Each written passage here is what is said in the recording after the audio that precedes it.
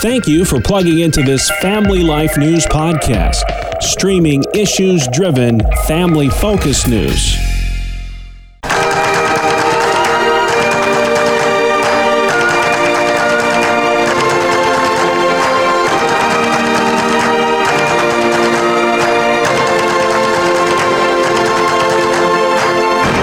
Welcome back to another edition of Capital Connection. Fridays during the Noon Report, we give you, the listener, direct connection to what's happening in Albany and Harrisburg with the experts on the issues at the state capitals. They are, as always, Michael Geer at the Pennsylvania Family Institute and Jason McGuire with New Yorkers for Constitutional Freedoms. Jason, I will start with you. 10 days to go till the midterms, and you have 5 questions that every Christian should ask themselves before they vote on November 8th. What are those questions, if you would, sir? Yeah, there's a number of questions. I mean, really, I think as a Christian, we're asking ourselves, what are our biblical responsibilities regarding our civic responsibilities here in this world? You know, our citizenship is in heaven, but we obviously are taking part in this world as well. And a part of exercising the wise stewardship of our civic responsibilities is voting. So we're encouraging people to do that. Yep, and those questions are on your website if you care to see what they look like. We're going to mention that at the end of the broadcast. Michael, yesterday you hosted a seminar to help churches navigate this tumultuous election season. What are some of the common questions that you get asked by church leaders? Well, our Church Ambassador Network and then our attorney team at the Independence Law Center combined to help pastors understand the questions that churches are asking. What are they allowed to do? What can be said from the pulpit about the elections? What sort of guidance can pastors provide to members of their congregation about how to vote and not necessarily who to vote for, but how they should apply biblical principles to their voting, as well as just some of the mechanics of how voting takes place, especially with early voting now allowed here in Pennsylvania. Some of those details were provided to the pastors as we encourage church members and pastors to honor God with their vote. And a lot of folks wonder if, voter guides are legal in church. All that stuff you cover. And again, we'll give more information at the end. Well, guys, the dust has settled now from Tuesday night's debates. If you're wondering, hey, what is there to watch on television, that was it. Both New York and Pennsylvania had rather interesting debates. And Jason, I'll start with you in the governor's race. Always interested in the optics on these sorts of events. Who do you think won the one and only Hochul-Zeldin debate? You know, you talk about optics, and I think the best picture of that debate was actually a picture that's making the rounds on the internet before the debate even happened. Both Representative Lee Zeldin and Governor Hochul rode to the debate on the subway. However, they arrived separately. Lee Zeldin came with the voters, with members of the press, greeting them in the subway cars. The governor appears to have ridden up with only her security detail in an empty subway car. And that's the picture of where the state is at right now. Representative Zeldin seems to be speaking to the issues of crime and inflation and things that voters are concerned about, while the governor is traveling the state with her own private security detail. It's an issue that's been of concern to many voters, and I think it will be the leading issue in this election. Of course, it is the only debate before the election. Is it too late in the game to have much of an impact on where those undecided voters are, or are there still a great number of undecided voters in New York? There are a pocket of undecided voters that are left. However, with the millions, the tens of millions of dollars have been spent on this race, it may be difficult to turn the ship at this point.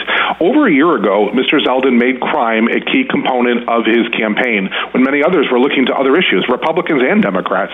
But he charted a course on the crime issue, and voters seem to be responding to it. Yeah.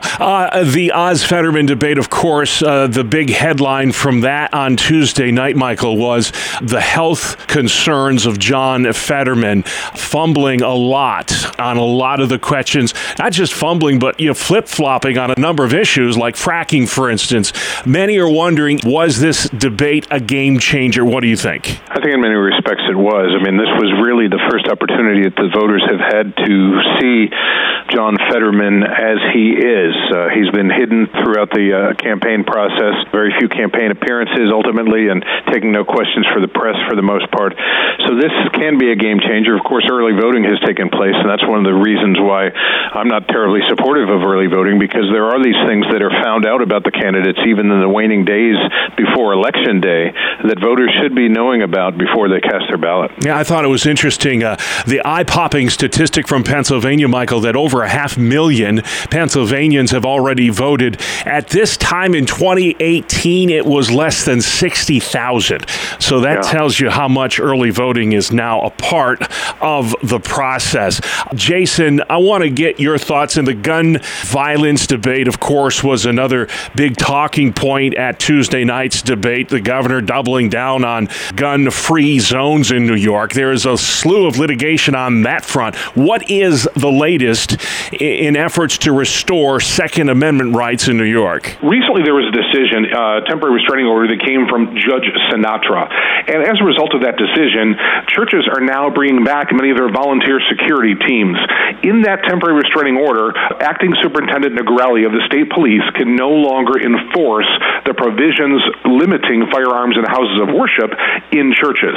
Now, that can come from sheriffs or local police departments. This is not over, but the greatest likelihood is that would be a state police enforcement, and that is now on hold. Yeah, we've heard from so many pastors on this. Jason, do you think the majority of church leaders in New York support what the Supreme Court ruled in restoring the right to carry firearms outside the home? Well, what's interesting is in that case out of Buffalo, there were two African-American pastors who cited racial attacks as one of their concerns as to why they choose to arm and protect their congregations. And I think that really resonated in the Buffalo area, considering what had happened there just a few months ago. Let's talk about the abortion debate. Dr. Oz, Michael, came under fire a little bit in that debate on Tuesday for his answer on abortion and saying he doesn't want the federal government involved in this. But there's a huge case right now before the Pennsylvania Supreme Court on abortion. Explain, if you would, what's going on there. Yeah, Planned Parenthood and a consortium of abortion clinics in Pennsylvania have filed a lawsuit for our state Supreme Court to mandate taxpayer funding of abortion and then to declare or really invent a right to abortion in our Constitution, which would risk all of our existing pro-life laws in Pennsylvania. It's a very important case. We don't know, though, when the Supreme Court will ultimately rule. Isn't it true? I mean, polls have shown even those who support abortion rights in this country do not endorse this allocation of taxpayer dollars for abortion. Is that still true? That is absolutely true. It polls at around 70% of Pennsylvanians oppose taxpayer funding of abortion. But again, the abortion industry thinks they can get what they want through the courts. We hope that they're wrong. Jason, I want to get your thoughts on a story that kind of flew under the radar this week. President Biden did an interview with a transgender TikTok activist on whether or not states should be allowed to ban transgender operations for minors. He suggested that they should not be allowed to do that. I'm sure you've got an opinion on that. What are your thoughts? Yeah, I think it's just the latest example of really how far out of the mainstream the Biden administration is. Americans understand how dangerous it is to allow these kinds of puberty-blocking treatments and these surgeries on minors. I mean, if you think about it, a child cannot get a tattoo. Children cannot get an aspirin in a school, but somehow they can make decisions to hinder their puberty or go through a permanent life-altering surgery. This is just not where we should be as a society, and someday we're going to look back really with tears over this period in so-called medical history. When we're talking parents' rights, Michael, Pennsylvania Senate Committee has advanced Doug Mastriano-sponsored legislation that would restore parental rights in education. Critics of this effort say, why is this even necessary? I'll ask you that question. Why is this necessary? Well, I think Senator Mastriano introduced this bill partly because of what he's been hearing on the campaign trail. Parents who have been exposed to what their children are being exposed to in the classroom, explicit sex ed material and explicit books and libraries, curriculum that is pushing them, for example, in the transgender direction. And so those are the sorts of things that even we at Pennsylvania Family Institute hear from parents around the state, which is why legislation like this is necessary. It did move through a Senate committee, but unfortunately, if it ultimately comes to a full vote, Governor Wolf has vowed to veto it. All right, and again, 5 questions every Christian needs to ask before they go into that voting booth November 8th. Jason, you have those 5 questions on your website. If you would, sir, where can folks find out more?